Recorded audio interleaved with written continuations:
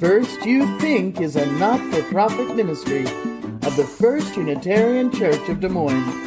Support us at ucdsm.org today. Good morning. My name is Elliot Nassif. My pronouns are they, them, and theirs, and I am also a member of the Celebrant team. And thank you so much, Nick, for that beautiful French horn solo. It filled the space so beautifully. Thanks a lot. And thank you to all of you for being here on this wonky time change, weird Iowa winter storm thing. I appreciate it. So the Reverend Victoria Safford, you might be familiar with her, recently said in a memorial service for a friend of this congregation, "We are companions making our way now through the country of grief," which is, of course, the country of love, for you can't live in one without the other. The country of grief is the country of love, and you enter through the gates of compassion. I am a lifelong resident of the country of grief. Maybe you are too. I first experienced grief and loss at a few days old when my birth mother relinquished me for adoption. And then again at a month old when the adoption agency handed me off from a foster home to my adoptive parents. Of course, I didn't know it was grief at that time as a baby, and I still wouldn't know that for a couple of decades. My birth mother, Judy, died in June of 2021. I know I started grieving her death before it even happened. I can't pinpoint when.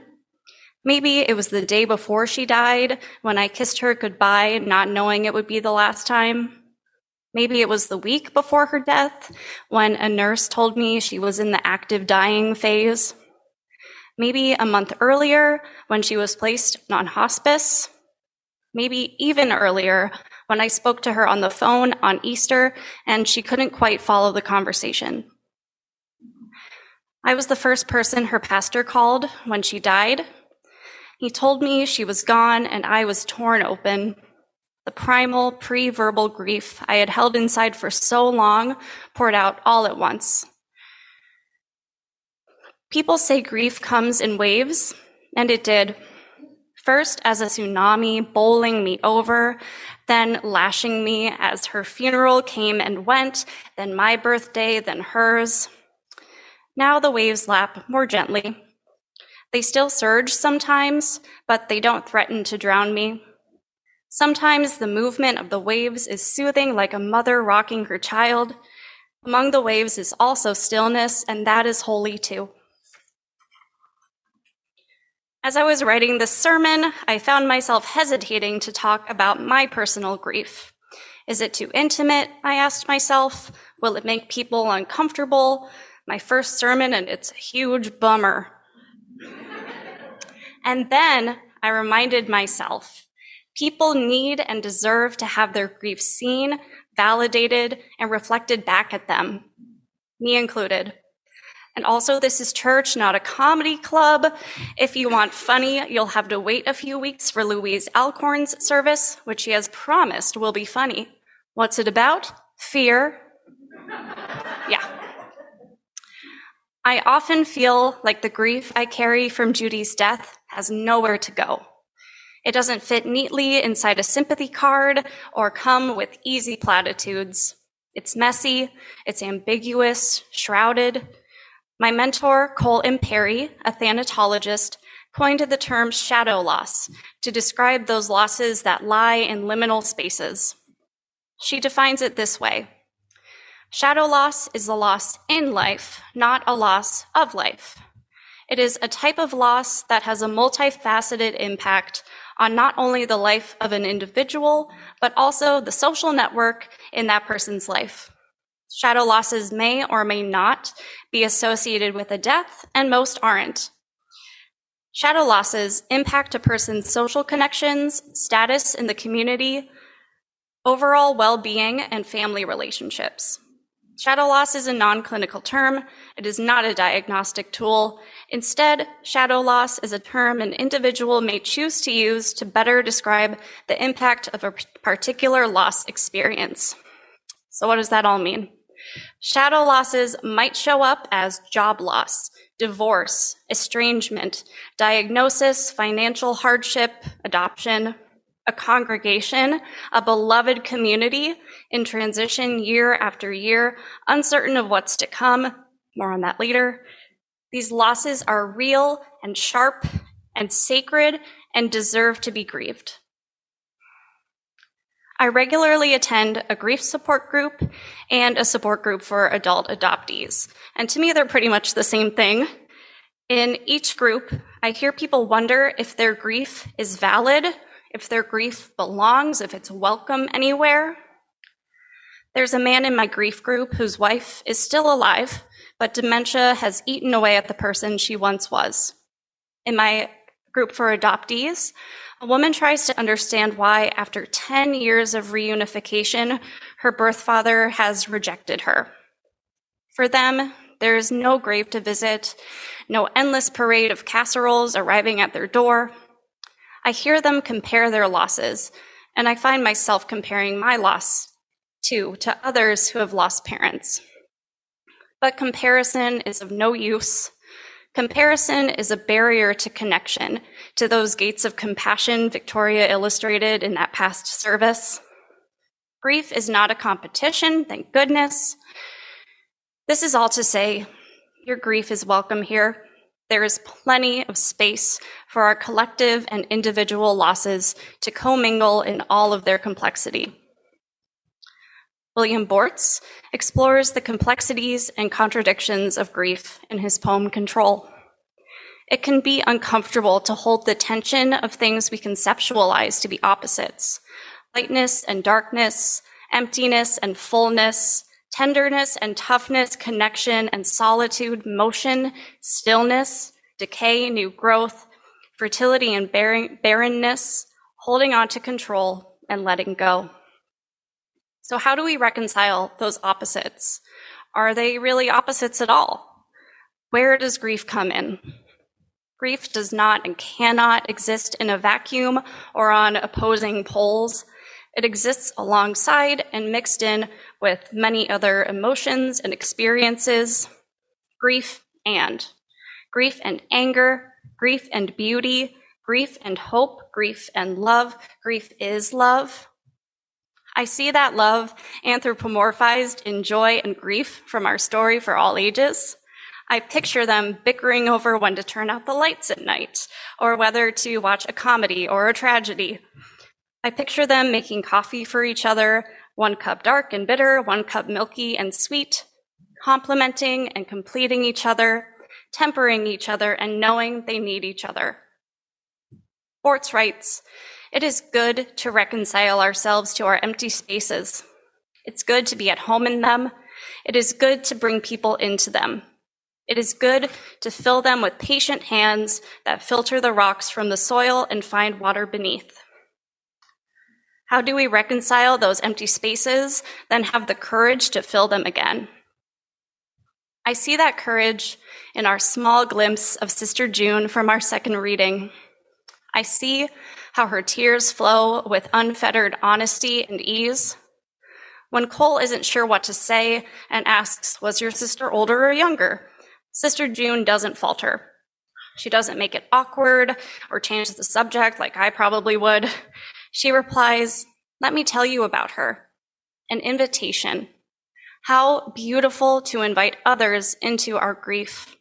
How beautiful to share our losses, to speak their names and clasp their weathered photos in our hands. I sense that Sister June's loss is not fresh. It is deeply settled, rooted in her, part of her. Cole says Sister June taught her how to grieve with her body. Where does our resistance to embody our grief come from? To hold back tears, stiffen our upper lip, clench our fists against the waves of grief. Why not let the waves wash over us? Riley asks, "Who taught you to rush past your own sorrow? Grief isn't linear. Take the time when you need it. You can bear witness to the pain without being consumed by it. Bearing witness to me often looks like asking myself the question, what does my grief need? Maybe it needs music. Maybe it needs a cup of tea or something a little stronger. Maybe it needs to run away for a little while. Maybe it needs connection with others. Connection with others' grief so we may grieve together. Bortz writes elsewhere, grief is a communion we take separately, but eat and drink together. One of the most potent experiences I've had of grieving in communion, in community, happened in November of 2021. My college band director, Dr. Joan D. Albuquerque, had died unexpectedly that September at age 54, a bright light, just a wonderful person. And without prompting or hesitation, current band members, alumni, and members of Joan's family organized a reunion in her memory. Around 70 of us, maybe more, gathered in Decorah to play Joan's favorite pieces of music, pieces we had all played under her at one point or another in her decade at Luther. Some of us had never played together, but we became one band, one family for those few hours. It didn't matter if we fumbled through tough passages or weren't perfectly in tune. We still made magic. We witnessed each other. We shared stories and memories. That day was a gift born out of our collective grief. This congregation is no stranger to collective grief and loss. There have been tough feelings and tough words, tender ones too. What may seem like the airing of grievances may actually be the airing of grief, letting it breathe. I've seen the people in this congregation hold each other and companion each other through and alongside grief. I saw it last week during our forum, where there were brave, hopeful, anxious, lively conversations around what we hope to see from an interim minister. I hear it in some of the music the choir sings, like Craig Hella Johnson's Requiem, which, by the way, moved me to join the choir. I saw it in dozens of candles lit in remembrance at last year's longest night service. I feel it when we sing Comfort Me and give voice to our joys and concerns. I see how we show up for each other, even when it isn't easy. And I know that change isn't easy. I know we can't make people stay.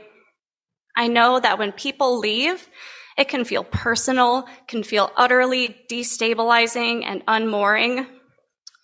Someone beloved to me recently reminded me that loss and leaving is not always abandonment. I know it can feel like it. I am primed to feel abandoned. It comes with the territory of being a resident of the country of grief and love, but I promise it's not always abandonment. I know this community to be welcoming, to be strong and headstrong, to be full of wonder and open to possibility. We will walk to the center of that labyrinth and back, hand in hand, over and over, sometimes crying, sometimes grieving, sometimes not. And we won't get lost in despair, just as Riley wrote. Together, we won't get lost in despair. I'll leave you with these words from Rebecca Stoltfuss, president of Goshen College, spoken at a convocation after the community had suffered multiple losses in a short period of time. Some years ago, I was going through a long period of grief, and in that process, I learned that I could be grieving and funny. I could be sad and learning. I could still laugh. And having fun and learning and laughing and playing alongside our grief is not disloyal to our loss. It is being wholly human. This pattern of growth through loss is what nature teaches us season upon season. The earth, her cycles, her gravity, her firm foundation beneath us is a teacher. And the soil is good here. The soil is good here, friends. May it be a soft place to land. Let's hold space and hold silence together for just a moment.